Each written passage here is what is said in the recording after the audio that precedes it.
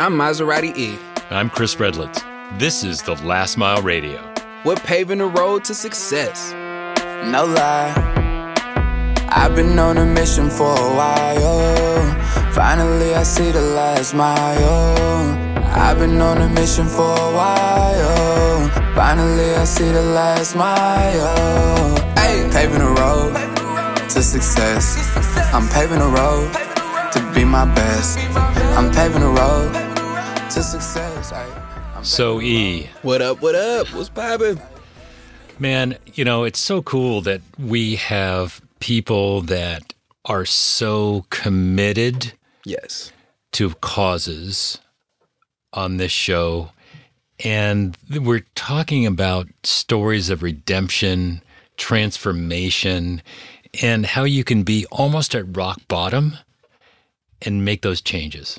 Oh, definitely. Definitely. I feel like the hard times build character. Well, how you choose to respond to the hard times build character for sure. Yeah. And resilience to get to anywhere great is a key. That's needed. Yeah, it's interesting because I just read a book by Matt Higgins. What's the name of this book? It's called Burn the Boats, Okay. Toss Plan B Overboard, and Unleash Your Full Potential. I like the sounds of that. So the whole premise around Burn the Boats is that if you have a plan B, you're not necessarily fully committed to plan A. I can see that. So back in the day, like there's a story of Julius Caesar advancing his troops, and they were on the shores, and they entered by boat, and he ordered his captains to burn their boats, so they had no choice to be victorious. Oh, So- that's dedication on a whole nother level right there. Yeah, so that whole concept is a big thing in business about you have to plan B and blah, blah, blah. But the interesting thing is that this whole concept of burn the boats doesn't exist for a certain subset of our society because there's no boats to burn. Right. And this is so appropriate in prison because people have no choice. Right. Absolutely. Absolutely. Unfortunately, options are extremely limited in prison. So like you said, it's not too many boats. So when you do get that boat, you're all in because you kind of ain't got a choice. And when it comes with again, like, it's not like it's no options. It's just limited. So when you got to pick out of a chow hall job, which is paying like 8 cents an hour, Yep. or getting a job as like a TA or something at a school, which is even less. I believe it's like 5 cents an hour or something like that. You know what I mean? Like at the end of the day, like it's going to become a little hard, in my opinion, a little difficult to really become dedicated to something or become passionate about something enough to burn the boat. You know what I mean? Yeah, that's true. And part of it is you have to own that story. You have to take responsibility for what you need to do because, you know, the boat is you. Absolutely. You know? And so part of that is, and we talk a lot about this, about owning your own story, creating your own narrative. And one excerpt, I'm going to give Matt some kudos here. I'm going to give him his flowers. Give him his flowers, for Chris. Give him his inspiring me on flowers. this. But he says, if you own your story, you can turn your pain into an asset that drives you, not the anchor that drags you down. That's poetic. Right? That's deep. Don't be stealing that for one of your lyrics. If I do, I will cite my source for sure. But that's deep, man. That's poetic. That's deep right there for real. I feel like there's so much that could be taken. So away how from do that. you relate to in your story, right? How do you relate to that? Because you were in that situation. You entered prison at 17. You didn't really have any options there. You had to make it work. So this is very appropriate theme for you. Absolutely, absolutely. So early on, no option. It was no options driven to hall first and foremost. Only option you have for anything extracurricular is education. That's it. So I was only in juvenile hall for like 6 months, and I was so far behind, like in my high school credits and stuff like that. So I was trying to catch up, but just wasn't there long enough.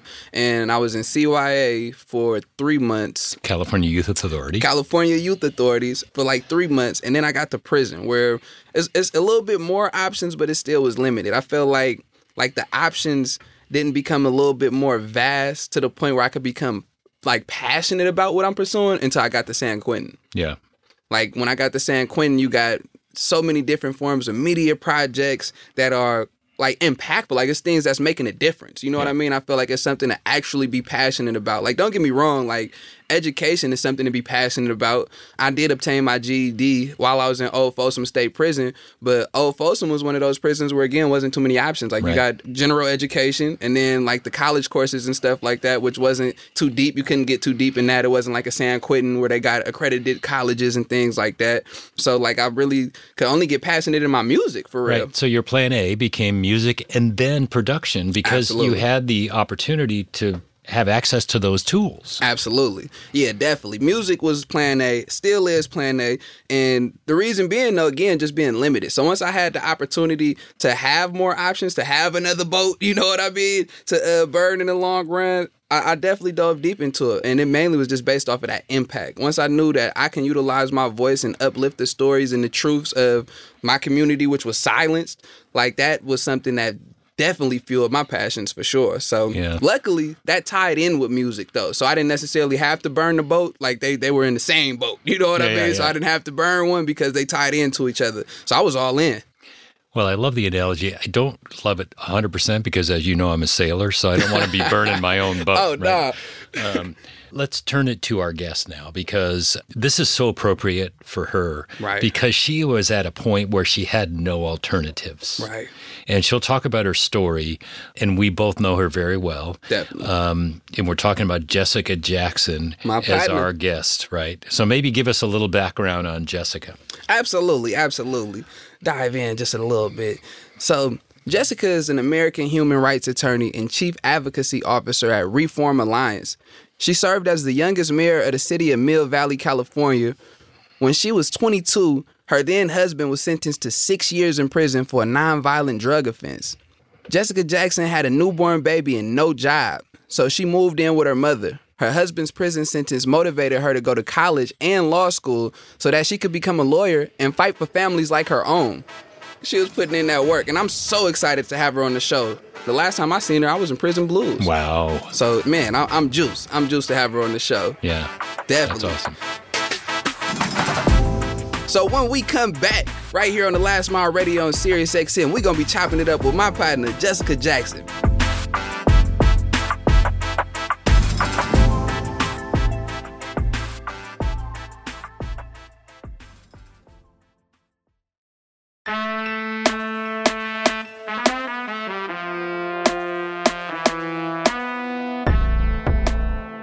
Yes, and we are back.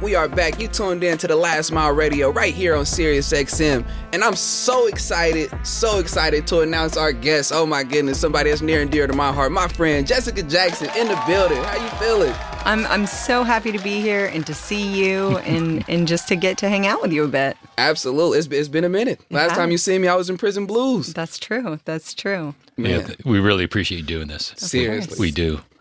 I know it could be just a conversation with the two of you, but I have to be sort of. Absolutely. I'm the third wheel here. You got to come in, man. I'm the third wheel here. So, it's great because, you have such a history that's so interesting, and you've taken a bad situation and turned it into something really transformational, not only for you, but also people within the system. And, it's really cool because I was watching a video last week just to do some prep, and it was when your daughter was in the White House, and Beverly, my wife, co-founder of The Last Mile, was there with your daughter, sitting there, and she introduced the vice president. Mm-hmm. And that was so cool. I mean, that must have been a really proud moment for you after all you've been through to see this happen. And she's doing phenomenal things today as a student, right? And she's sort of following a bit in your footsteps. But what was that like for you? Yeah, I remember I got really emotional. So I was actually in the green room with Jared Kushner and Van Jones and Rick Perry and Topeka Sam. And we were about to go on stage, next for a panel. And I remember I was like watching the TV and I just started getting emotional. And I'm like, oh my gosh, we've come so far from, where we started, which was really watching her dad get taken to prison. And I'm proud of her for all the work she's continuing to do. She's organizing Gen Z to show up on this issue. She just wrote an op-ed in, USA Today, and she's really trying to get people to care. And it's good because there's still so much work to be done. Yeah. Absolutely. That, first and foremost, that's incredible. And secondly, I want to dive a little bit into your background story. So how did you get to the point where you are now, where things are getting addressed by the White House, by all places? You know what I mean? Like, how did we get to this point? Yeah, I always say I was sort of naive and didn't realize, what all was in front of me when I set out to make some changes to the criminal justice system. But it really started, I had a really tough childhood. I ended up, starting to use drugs when I was 12 years old. Started running away from home, started being very defiant, pretty much dropped out of high school once, and then my parents sent me to a wilderness. They called it camp. It really was not camp. and then to a therapeutic boarding school, actually up in Connecticut. And the day I turned 18, I left there.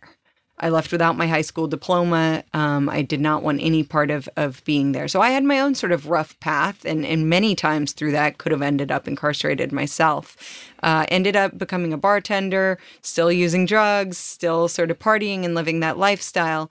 And then I got pregnant. Well, I got married, and then I got pregnant with Hannah. And, when I had Hannah, all that stopped for me. She was like my purpose in the world, right? Suddenly you have this human who you have to take care of. Unfortunately, her dad, it sort of all caught up for him, and he ended up getting arrested and picking up a bunch of charges.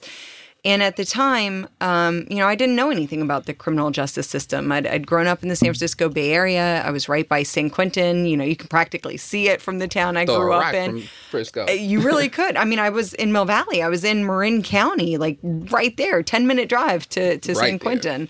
And I remember, when there was an execution, when they brought back executions in California, I remember the protests around that. I remember my mom sitting on the couch crying. So I knew about death penalty. I knew how wrong death penalty was. I hadn't really thought about people in prison and why they were there. So I think I sort of subscribed to the narrative, like if you're in prison, you had done something, right? And once it was my loved one, right? Once it was somebody I knew was a good father, was a good husband, was an employer, was a good son who went to his parents' house twice a week to check on them and have dinner, and, who had just had a problem and just hadn't gotten, the treatment he needed for that problem. Once I had that perspective on the system, I knew that I had to do something. And especially once I saw the terrible lawyering he had, we had a public defender that, unfortunately, it's before Georgia had a statewide public defender system, told us that he would get him probation, basically. And that's what we were expecting. And they came back with the first deal, 10 serve 1. And I remember, and it was going to be suspended by 6 months of boot camp. And I remember I was so emotional because I was like, oh my God, he'll miss, the birth of our child. Like, he can't do that. And the lawyer's telling me he's just going to get probation if we go to trial. And then next thing I know, that we're standing in front of the judge, and the judge is like, if you take this to trial, I'm going to throw the book at you. You're going to get 50 years. Wow. Yeah. Damn. 50 years. So in my head, I'm like, but I thought he was going to get probation, right? And of course, I didn't know all the terrible things I know now about probation at the time, but at least he was going to be home with me.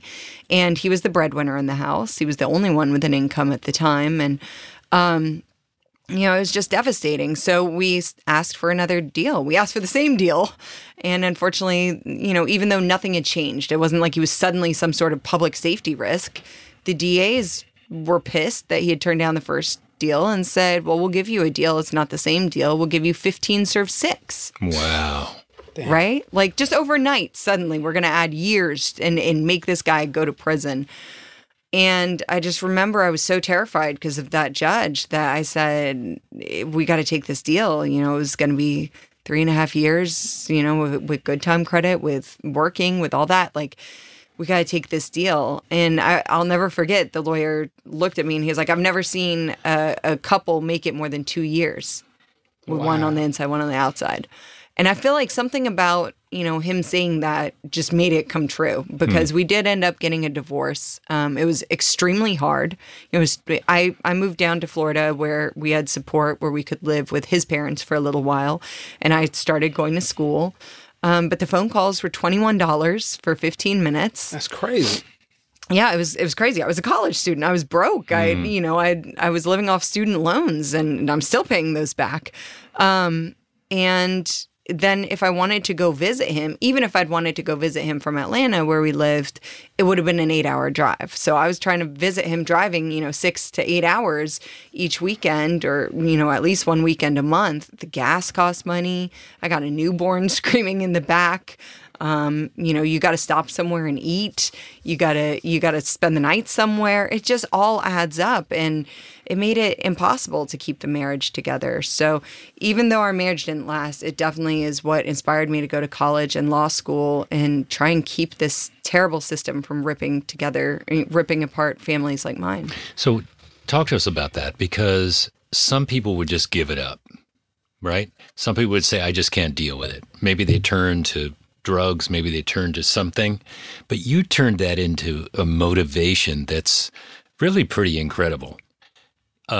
Was there a seminal moment where you said, I have to do this, and I'm going to do this? Not only, you took it to an extreme, right? In a great way. I remember, to me, one of the biggest moments was of course I felt like I was going to give up. I watched him. We walked in. We, thought we were going to talk about a plea, and because he ended up taking the plea, they ended up taking him right then, right? Right then. And that's not something you can prepare for, right. I'm sure, but we literally didn't know it was going to happen that day. We had lunch plans, right? Yeah. So, we walk in. I've got the baby in my arms. She's 2 months old, exactly 2 months to the day. And, he had driven, and he had this big old Power Stroke truck, Ford F-350, and I didn't know how to drive it. So we walk in, and suddenly the bailiff is taking him away, and he's turning, and he's handing me his his ring and his wallet and his keys. And I'm so overwhelmed by the moment, because now he's walking away for possibly 6 years, right? Right. And I'm holding this baby, and I'm holding keys to a truck. I don't even know how to drive this truck home, right? And I just remember being so overwhelmed and feeling so terrible. And I ran to the bathroom. I had to nurse the baby anyway. It was Georgia 2004. You couldn't just nurse in the courtroom. So I ran to the bathroom, and I'm sitting on the floor in this bathroom stall. And I'm just looking at this baby, and I'm crying on her, and I'm crying on her. And her big blue eyes are just staring at me. And I just, I remember I was shit, I really have to do something, right? I really have to step it up, because now I'm all you got, right? And that was sort of that moment for me, I think. Wow. Yeah. I don't think I knew how I was going to do it. I had no idea what I was going to do. I still don't, a lot of the time. Things just keep coming our way, and we keep taking them on. But that was definitely the moment that I was okay, I don't have a choice here. I got to do something. And you did. And you definitely did. You definitely turned pain into power. So I definitely got to commend you and give you your flowers on that. Thank you. I would say you definitely the epitome of turning pain into power. That's such a moving story, so serious. So to go from that to what we doing now, that is just mind-blowing. And the strength displayed in that, definitely got to give you your flowers for that, for sure. Well, thank you. I appreciate it, because every time, we'll get to this, I'm sure, but we were passing a very difficult bill at one point. And I would lose that momentum, right? It's hard once you're already in the work and doing it, and the drudgery of it. And every time I felt like I was sort of losing that momentum, I would come into San Quentin, and I'd see you guys, and I'd be oh my God, if they could be optimistic, and they could be fighting every day and trying to make things better, and turning such dire circumstances into something amazing, into a mixtape, into new friendships, into coding programs, I got to just keep going. So I feel like you guys motivated me a whole lot. I miss those days. That's deep. And you listening to The Last Mile Radio right here on Sirius XM. We chopping it up with Jessica Jackson. It's going down. And it's so you had that moment where you realized that you had to do something. You did it, and it was a struggle. But then you became a leader. And one of the things you did was, you talk about Marin, you were mayor of Marin. How does that happen? Right. How does that happen?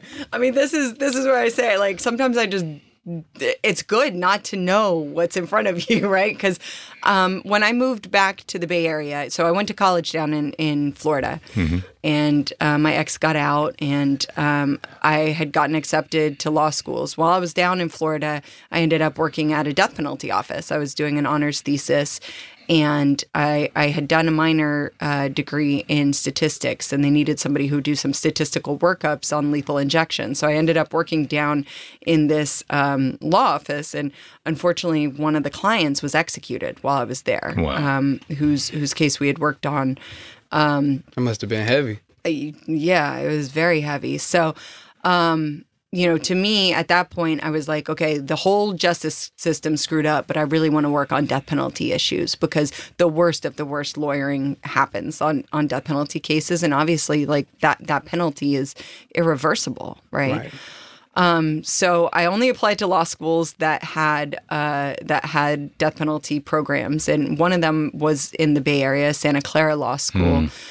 So I got into a couple of them, and then when I was making the decision, I was like, well, I have this 4-year-old, and everybody has told me that law school is going to be like a whole different thing from college. It's going to be nonstop work.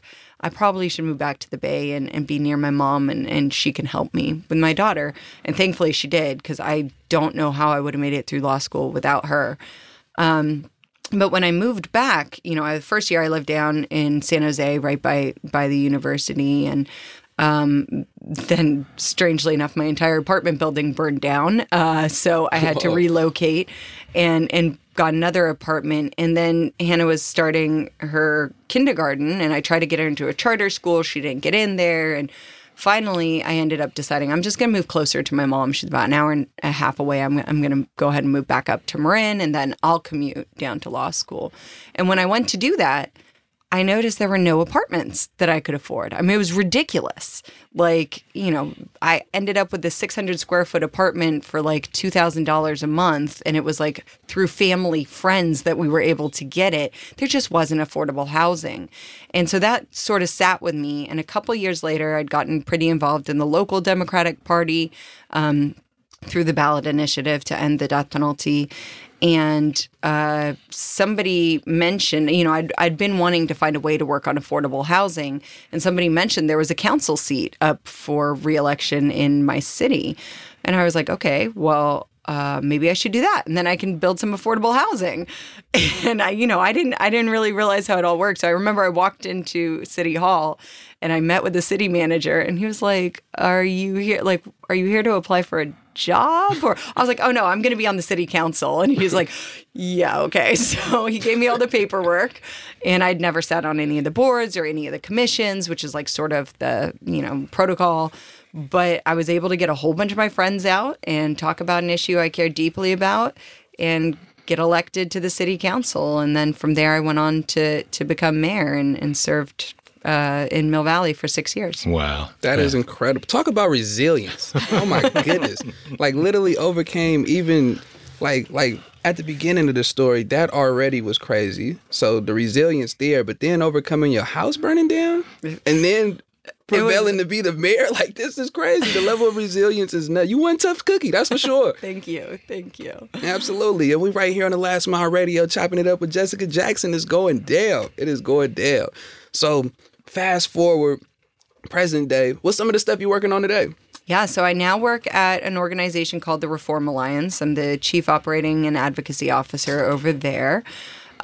We are really, really focused on an issue that is close to my heart, because when my ex-husband came home, he actually did have a lot of people to help him re-enter. We were able to, get him transferred. So he was down in Florida, although I had already moved. And, he was able to get a job, which is a huge hurdle for a lot of people coming home from prison. For real. He was able to get housing, first living with his parents and then able to secure his own housing.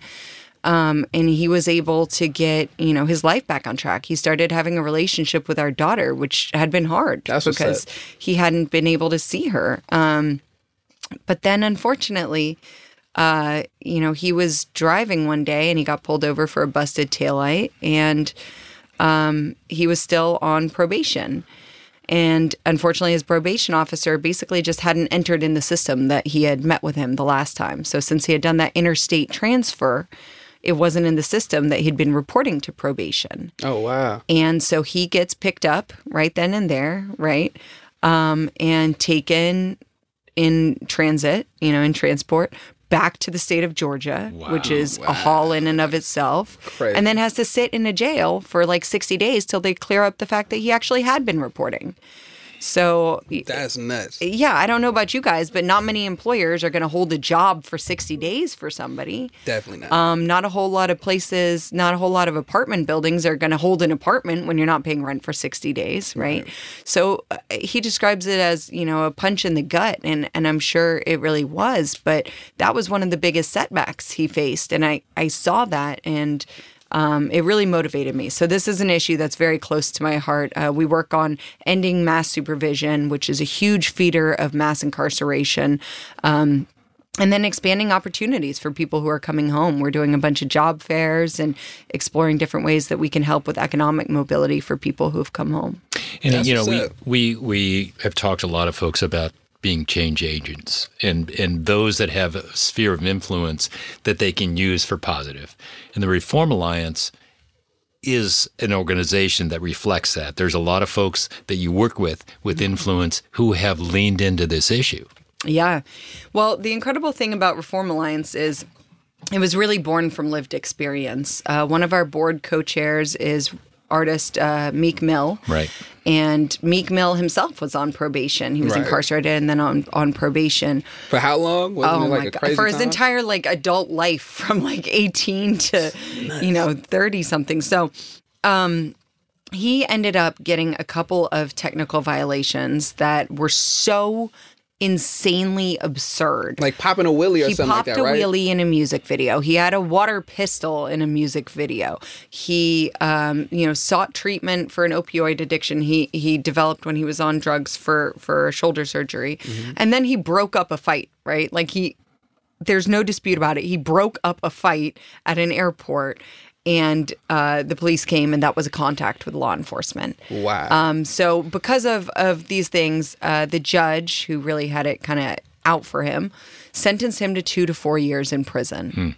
And at the time, he had developed a friendship with a guy named Michael Rubin, who owned the 76ers and owns Fanatics. Mm-hmm. And he was being represented by Rock Nation, so CEO Desiree Perez. And they both came to court that day. And, Michael tells Ez, he thought there was no way. He thought Meek was crazy, saying, I might go to prison, right? Why would you go to prison for popping a wheelie? That's crazy. Crazy. My goodness. But 2 to 4 years. So they both got fired up and launched a massive campaign to free Meek. And I think when they did, they realized how many people there were in Meek's same shoes, right? 25% of our prisons and jails are filled with people who are there for supervision violations. Right. So they realized, it wasn't just Meek, it was millions. And from there, they were able to pull together our incredible board. We've got, Robert Smith, Bob Kraft, Laura Arnold. Heavy hitters. I'm going to forget some people here and be in trouble, but we just Van have Jones. such an incredible board, and they were able to pull them all together. Jay-Z, can't forget him. Oh, yeah, don't forget Jay-Z. Apologies to Jay-Z. and put together Reform Alliance. And because of that, we've been able to pass 16 bills in 10 different states. We've got legislation going on in 5 states right now. We're about to reintroduce a federal bill. And we've been able to create a pathway off of probation or parole for 654,000 people in the last 4 years. And one of those things you worked on was the CARES Act, correct? Yeah, we also worked on the CARES Act.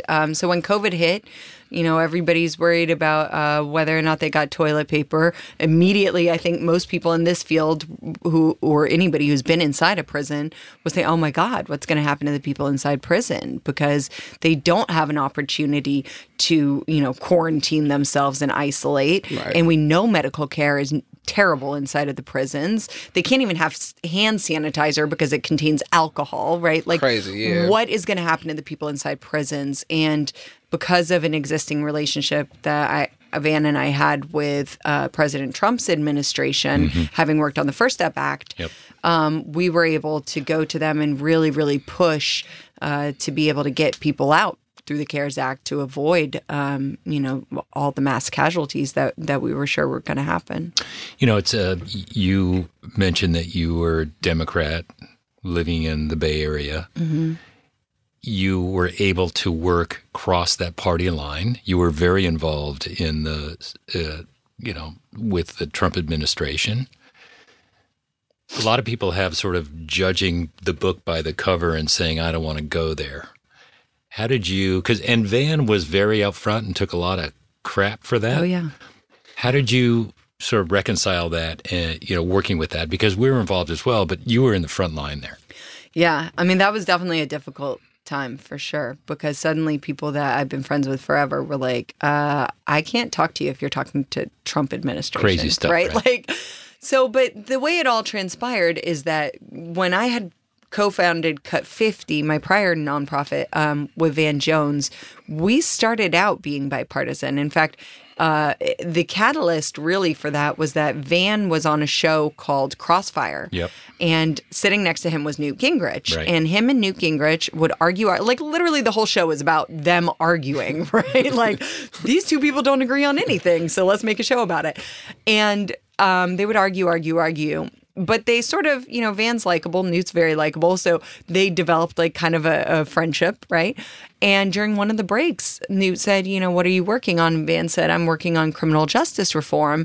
And Newt was like, you guys got the messaging all wrong on that. Like, you guys need to be working with people on my side of the aisle. And Van's like, excuse me, like, you're interested in this issue?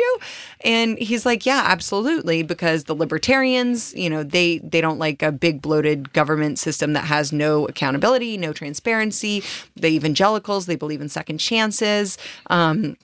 Fiscal conservatives are mad we're spending $386 billion a year on a system that's failing 68% of the time. So, yeah, you guys need to be talking to us. We should be working together on this. And we took them up on it. We held the Bipartisan Summit for Criminal Justice Reform in 2015. That was just amazing. And then from there, when Trump took office, Jared Kushner was somebody who had also been impacted by this issue. He was in law school when his father was sent to prison. And, he was down there visiting him and meeting other people his dad was incarcerated with. And he cared very deeply about this issue. So he reached out to Van because he knew Van had been willing to work with Republicans. And I'll never forget, Van calling me and saying Jared Kushner wanted to meet with us. And I'm like, Jared Kushner, like 45 Jared Kushner? Like, no, I'm not doing, And Van's like, hold on. Like, I mean, at that point, we'd already worked with like the Koch brothers and like American Conservative Union and, and Newt Gingrich and Grover Norquist. But Van was like, hold on. He's like, so if you think about it, he's got 187,000 people in the palm of his hand, right? Everybody in federal prison. And yes, this is the guy who ran on American Carnage and who has advocated for death penalty for people who have drug convictions, right? But if we can do something to help the people in prison and to make this, clearly a bipartisan issue, we need to do that. And that's what it's about. And I remember I was like, Van, what if they come for you on Twitter? Don't ask, but that's where you see it, right? And I'm like, Van, they're going to come for you on Twitter. Like, we walk in that building, they're coming for you. And he's like, look, Jessica, like, my worst day on Twitter is better than somebody's best day in prison, and we have to try. Yeah. That's deep. I mean, and again, Van's background is, he was one of those guys in the Bay Area, right, in Oakland, who was, raising a lot of issues when they weren't cool to raise those issues. So he's used to taking that for sure. Absolutely. And I got to chime in. I feel like that's quite literally the only way we really going to see a difference as a whole, as a society out here in America, for sure. Like, these lines in the sand ain't going to get us nowhere. It's only going to create more separation. We can't be divisive. We have to unify. If we want to see a difference as a whole, we cannot have these lines in the sand. So we have to have these conversations. Prime example, Van probably would have never known his interest if they would have never initiated that conversation. So we have to initiate these conversations. We have to take that initiative to just see, you know what I mean? But also be open-minded enough to even consider what opposing party, quote unquote, may view. Because when we see what their views are and they see what ours is, then we can find common ground and meet in the middle and actually make a difference. Hence, like what you're saying right now. Like, I feel like if the parties didn't come together and unify in those type of ways, I don't think the conclusion would have been the same. Yeah, and there's thousands of people who are home free now because of it. I meet them at conferences. I meet, That's cool, right? I just had somebody today who's actually a family member who was calling me, telling me, there were some changes in a prison that his loved one was in because of First Step Act. It's just amazing. And I think even when we were getting hit the hardest, right, being called sellouts and, everybody was sort of coming for us, I would go, Monday through Thursday, I was in D.C., even though I lived in Mill Valley. Monday through Thursday, I was in D.C. Wow. Every other week, it was Tuesday through Thursday because I had to be there for the council meeting on Monday night. But Fridays, I would come into San Quentin Prison, and I would sit with David Jassy and Wall Street and You and, all the guys over in the newsroom. And they'd all be saying, what's going on? What's happening with this bill? And I would tell them, and, as we're working through, there's going to be exclusions to pass this bill, right? Like, people who are inside won't necessarily, certain people who have been convicted of certain crimes aren't going to get, certain access to programs or, whatever these difficult points were during the process. I would tell them, and every time they'd be like, that's a start, Jessica, you just got to keep fighting for it. Like, just get back out there. And it was so motivating that I'm so grateful I had, that to ground me and center me and just all the incredible people who were formerly incarcerated that came out and worked on the campaign. They're the ones who ended up actually convincing the lawmakers, right? Yeah. They were the most effective advocates and just incredible. Yeah, and there's a domino effect to this as well. And the one that's very near and dear to all of us is that you and Kim Kardashian created a relationship, and Kim took on Alice's case, and Alice Johnson, and she was commuted. Yeah. As a result of that, when the president, 45, was at his last few days in office, he was able to commute people, and one of the people that's near and dear to our heart, who was on the show previously, Michael Harry-O. Michael Harry-O. And he was commuted based on this domino effect of you and Kim working with Alice. And then we got to know Ivanka, and we wrote a letter and supported that. And, Michael was released. Yeah. And that's what's so cool about it, because you took that mantle, you took your position, you had access to somebody who has big influence, and it resulted in, Harry-O getting out, and the things that he's doing today are phenomenal. So I want to thank you publicly for that. Got to give you your flowers. Because, Michael's family to us. Yeah, no, he's amazing. I remember when Van first told me about that case, and I was like, oh, God, this is going to be a long shot, right? But I remember that case, and there's so many other ones, too, that, they were just names on a paper, but now I see them out in the world, and they're doing incredible things, and it's like none of that would have been possible. Daryl Frazier, for example, he was let out same time as Harry-O, and he's down in Tennessee running like a tennis program for, kids that are in bad situations. We've got Judith Negron down in Miami. We were able to get her first commuted and then actually pardoned and get her restitution forgiven.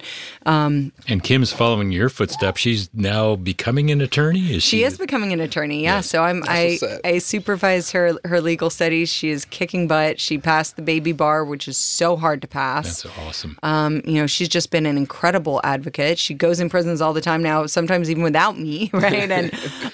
And she's just such an incredible voice on this. And we actually just did a dinner, Reform Alliance just did a dinner that featured her. We co-hosted it with her. And we got all the Gen Z influencers together. So all these youth who are like doing incredible things, leading organizations, and some of them who are just, taking over the internet with their content, and they're just incredible creators. And Kim really, pushed this issue on them and was like, it's your responsibility. Like, you got to get involved in this and you got to help. And, she's inspiring the next generation of leaders now to really fight on this issue. Well, think about it. You, many years ago, were sitting in that bathroom crying with your daughter. And then you've now had this influence over so many people, and you have your colleagues now are people of note that have huge influence. Mm-hmm. You must sit back occasionally and say, holy shit, what have I done? I don't get very much time to sit anywhere. I got 3 kids and, crazy job. But, it is amazing. I still have a lot of goals that we have to get to. One of the things I've been sort of starting to engage on is like, we think American prisons are bad.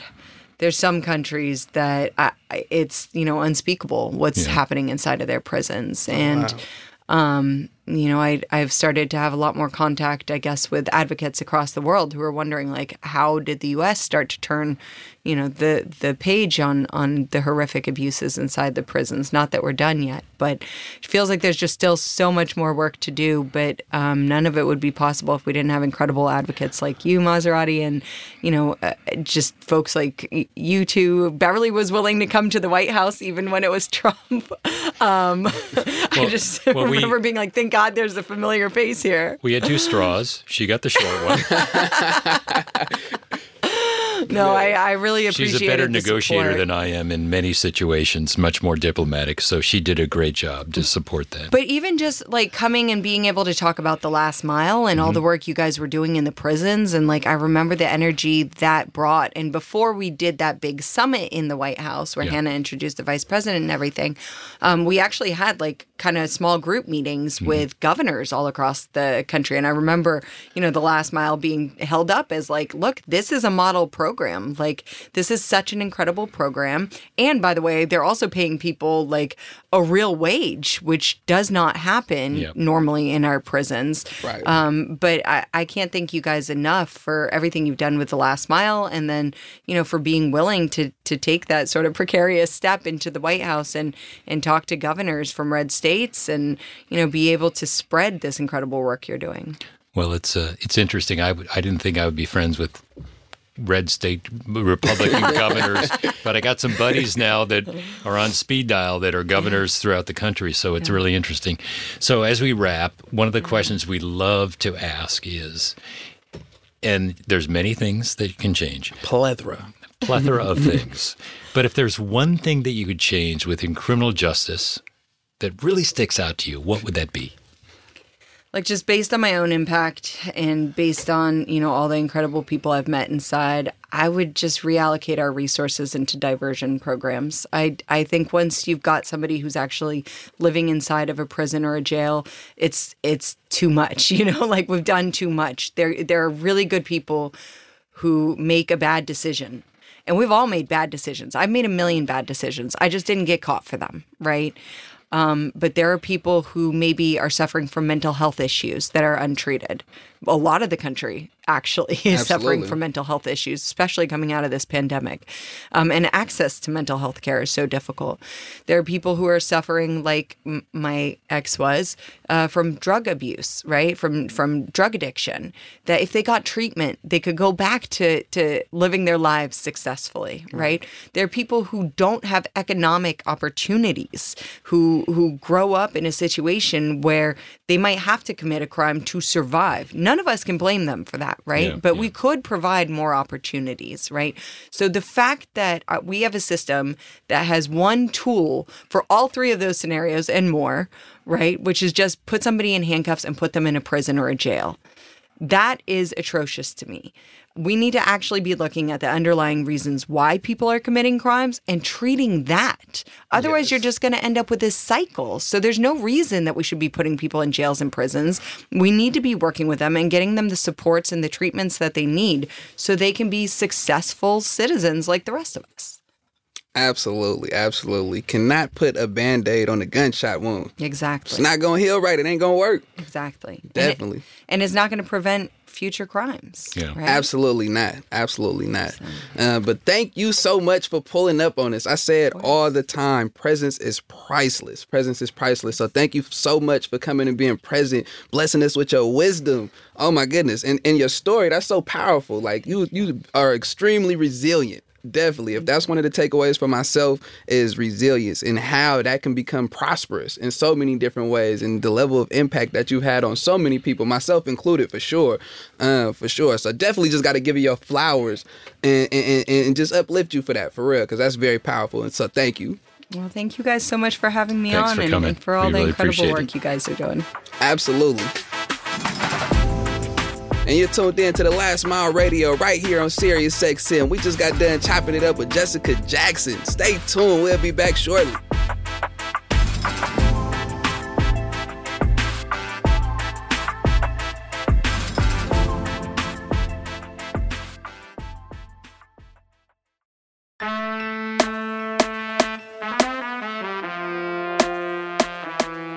Yes, and we are back. We are back. You are tuned in to the Last Mile Radio right here on Sirius XM. And Chris, we just had a real powerful conversation with Jessica Jackson, man. That got deep. I love it. I love it. I mean, she's such an advocate. She's so motivational, and her story is just so gripping. For real. And she's not done. She's not even started yet. That is nuts when you think about what's already been accomplished and how far she's already came. But to know the truth in the statement you just made right now, that is nuts. And she's produced another Jessica. Right. Her daughter, Right. Hannah, is following in her footsteps. That's just setting a legacy, man. Definitely. And I have to say, like, we mentioned it briefly, but the whole domino thing with her getting involved with Kim Kardashian and then Alice Johnson, who was commuted by President Trump, becoming an advocate for others to get commuted. He has the opportunity to commute some. I get a call saying, hey, you have a person that we can submit. And we had Michael Harry O'Harris, and he gets commuted by Trump, and we did an interview with him in a previous episode, and the things that he's doing today. So just that work, Jessica taking that mantle and using her influence, and boom, now she's working with some of the most powerful people in the country. Right. Quite literally breaking the mold. Breaking the mold. Quite literally. Like the way that we've been molded in America, she is breaking that on so many different levels. I think that should be a song, shouldn't it? I think it should be. I think I know that song. Okay. All right. Okay. Definitely. But seriously, like one of the things that really stood out to me was like when she mentioned Van Jones and his co-host and how they initiated that conversation and some of the things that came from that. I feel like with Newt Gingrich. Right. Yeah. I feel like that is extremely important. And it sucks that they were under like immense ridicule. You know what I mean? To be ridiculed and crucified to that extent. You know what I mean? Like that's nuts, especially knowing the fruits of the labor that came from that. Sure. You know what I mean? However, it definitely was worth it. But one of the main takeaways for me is we need to have these conversations. We need to remove these lines in the sand. Because if not, we're not going to get shit done. Like the cycles is just going to repeat. This is the only way we could actually break the mold and see a difference. Yeah, I agree. And hopefully the examples that we're setting and the people that we're bringing on in this show, I mean, I'm a good example of that too. Absolutely. I didn't think that I would be crossing the aisle as much as I am. Right. And I have no issue with it. And if people have an issue with it, then screw them, right? Period. So, I mean, this is how you make change. Absolutely. This is what change agents do. Right. You got to be fearless. Got to be fearless, and you got to not worry about what other people say or think. Absolutely. That's the fearlessness that I'm referring to. Because that could be very fearful, being critiqued and being judged, you know what I mean, and ridiculed and criticized in those type of ways. Like, that's a fearful thing. That's like public speaking to an extent, right? They say that's one of the most fearful things known to men. But why is that? I feel like because the judgment that may come from that when you speak. You might be perceived as stupid or something like that. that. Like, oh, that is pretty confining judgments. You know what I mean? So like, you gotta just say F it, screw you. I'm gonna think what I think, believe what I believe for the greater good, though. You know what I mean? That with the focus of the outcome being, again, like something that's bigger than us. At the end of the day, we all on this earth, we all gotta share this rock. You know what I mean? So it's like, if we all got to share this rock, how do we want that to really look? Do we want it to look peaceful, or do we want it to look like chaos and war? You know what I mean? Right. So like, in order to really make a difference, we got to remove these lines in the sand. And for her to take the initiative to do that and endure that level of ridicule for that cause, like, that's so commendable. You know, what's interesting too is there's almost more of a positive dialogue crossing the lines in prison than outside. That's deep. But don't you think, though? Absolutely. I mean, to an extent. But I can't agree, because in prison, it's very political, first and foremost. But I think the intent of the politics is for peace. Right. I feel like the intent of politics out here, in my opinion, is for division. It's for it's for maintaining power and upkeeping those type of systems and structures. You know what I mean? So, like, in prison, people are very political, very diplomatic, but it's to maintain peace. You want to limit problems as much as possible. Because you're in a confined environment. Right. You have to. We got to share this rock. That's it. We got to share this rock. So who wants to share a space with people and it disrupts your peace? You want life to be as peaceful as possible. Like, even down to our most primal state, least resistance is a real thing. You know what I mean? We're not exempt from that. Like in the animal kingdom, least resistance is a real thing. So why create a level of resistance and make our lives more difficult than they have to be when we can simply just communicate, find common ground, do something about it. Right. Like, let's not oppress people. Yeah. And it's funny because, you know, criminal justice reform is one of those things that is very much people crossing the aisle and working together. Right. And why is it just that issue? And that's what that mystifies me. There's so many issues that are so divisive, and criminal justice reform is not. And we should use that as an example of how we can move the ball forward. Right? Absolutely. I think maybe just spitballing, you know what I mean? Maybe one of the reasons why, because the people that get involved in criminal justice reform, in my opinion, just care a little more about the treatment of people. They're more in touch with their humanity. They're more compassionate. And I feel like if they weren't, then they wouldn't be interested in getting involved in the least bit, because they don't care about the treatment of people. That's true. There's no economics. There are economics, but there's no lobbyist pushing them from a corporate perspective necessarily. Right. You know, there's not the same outside influences that are changing that. So it's one of those things that hopefully we see more and more positive there. With that said, we got to say goodbye today. Absolutely. Unfortunately, we could do this forever. Right. I'm not saying goodbye to you forever, just for this episode. I can't say goodbye to you forever, Chris. I can't do that. We locked in for life, brother. We locked in for life. Okay. Absolutely. But we got to pay some bills. We got to get up out of here, man. So as usual, I got to give you your flowers first and foremost, man. So serious for all the work that you do, where your heart and mind is, your resilience, your endurance, your dedication and commitment, man. Got to give you your flowers for that. I appreciate it, and back at you. I'm going to receive my flowers, man. Thank you for sure. And thank you to you who tuned in. Again, presence is priceless. So thank you for tuning in and blessing us with your presence. And we would love to hear from you. Reach out to us at thelastmileradio.org. And remember, you can always listen to previous episodes of this show or any shows anytime through the SiriusXM app. Go download the app ASAP. I'm Maserati E. And I'm Chris Redlitz. Please join us next time on The Last Mile Radio. On SiriusXM. Yeah. No lie. I've been on a journey for a while. Finally, I see the last mile. I've been on a journey for a while. Finally, I see the last mile. I'm paving the road to success. Ay, I'm paving the road to the best. Wait, I'm paving the road to success. Ay, I'm paving the road to the best. Wait, no lie, to the best way.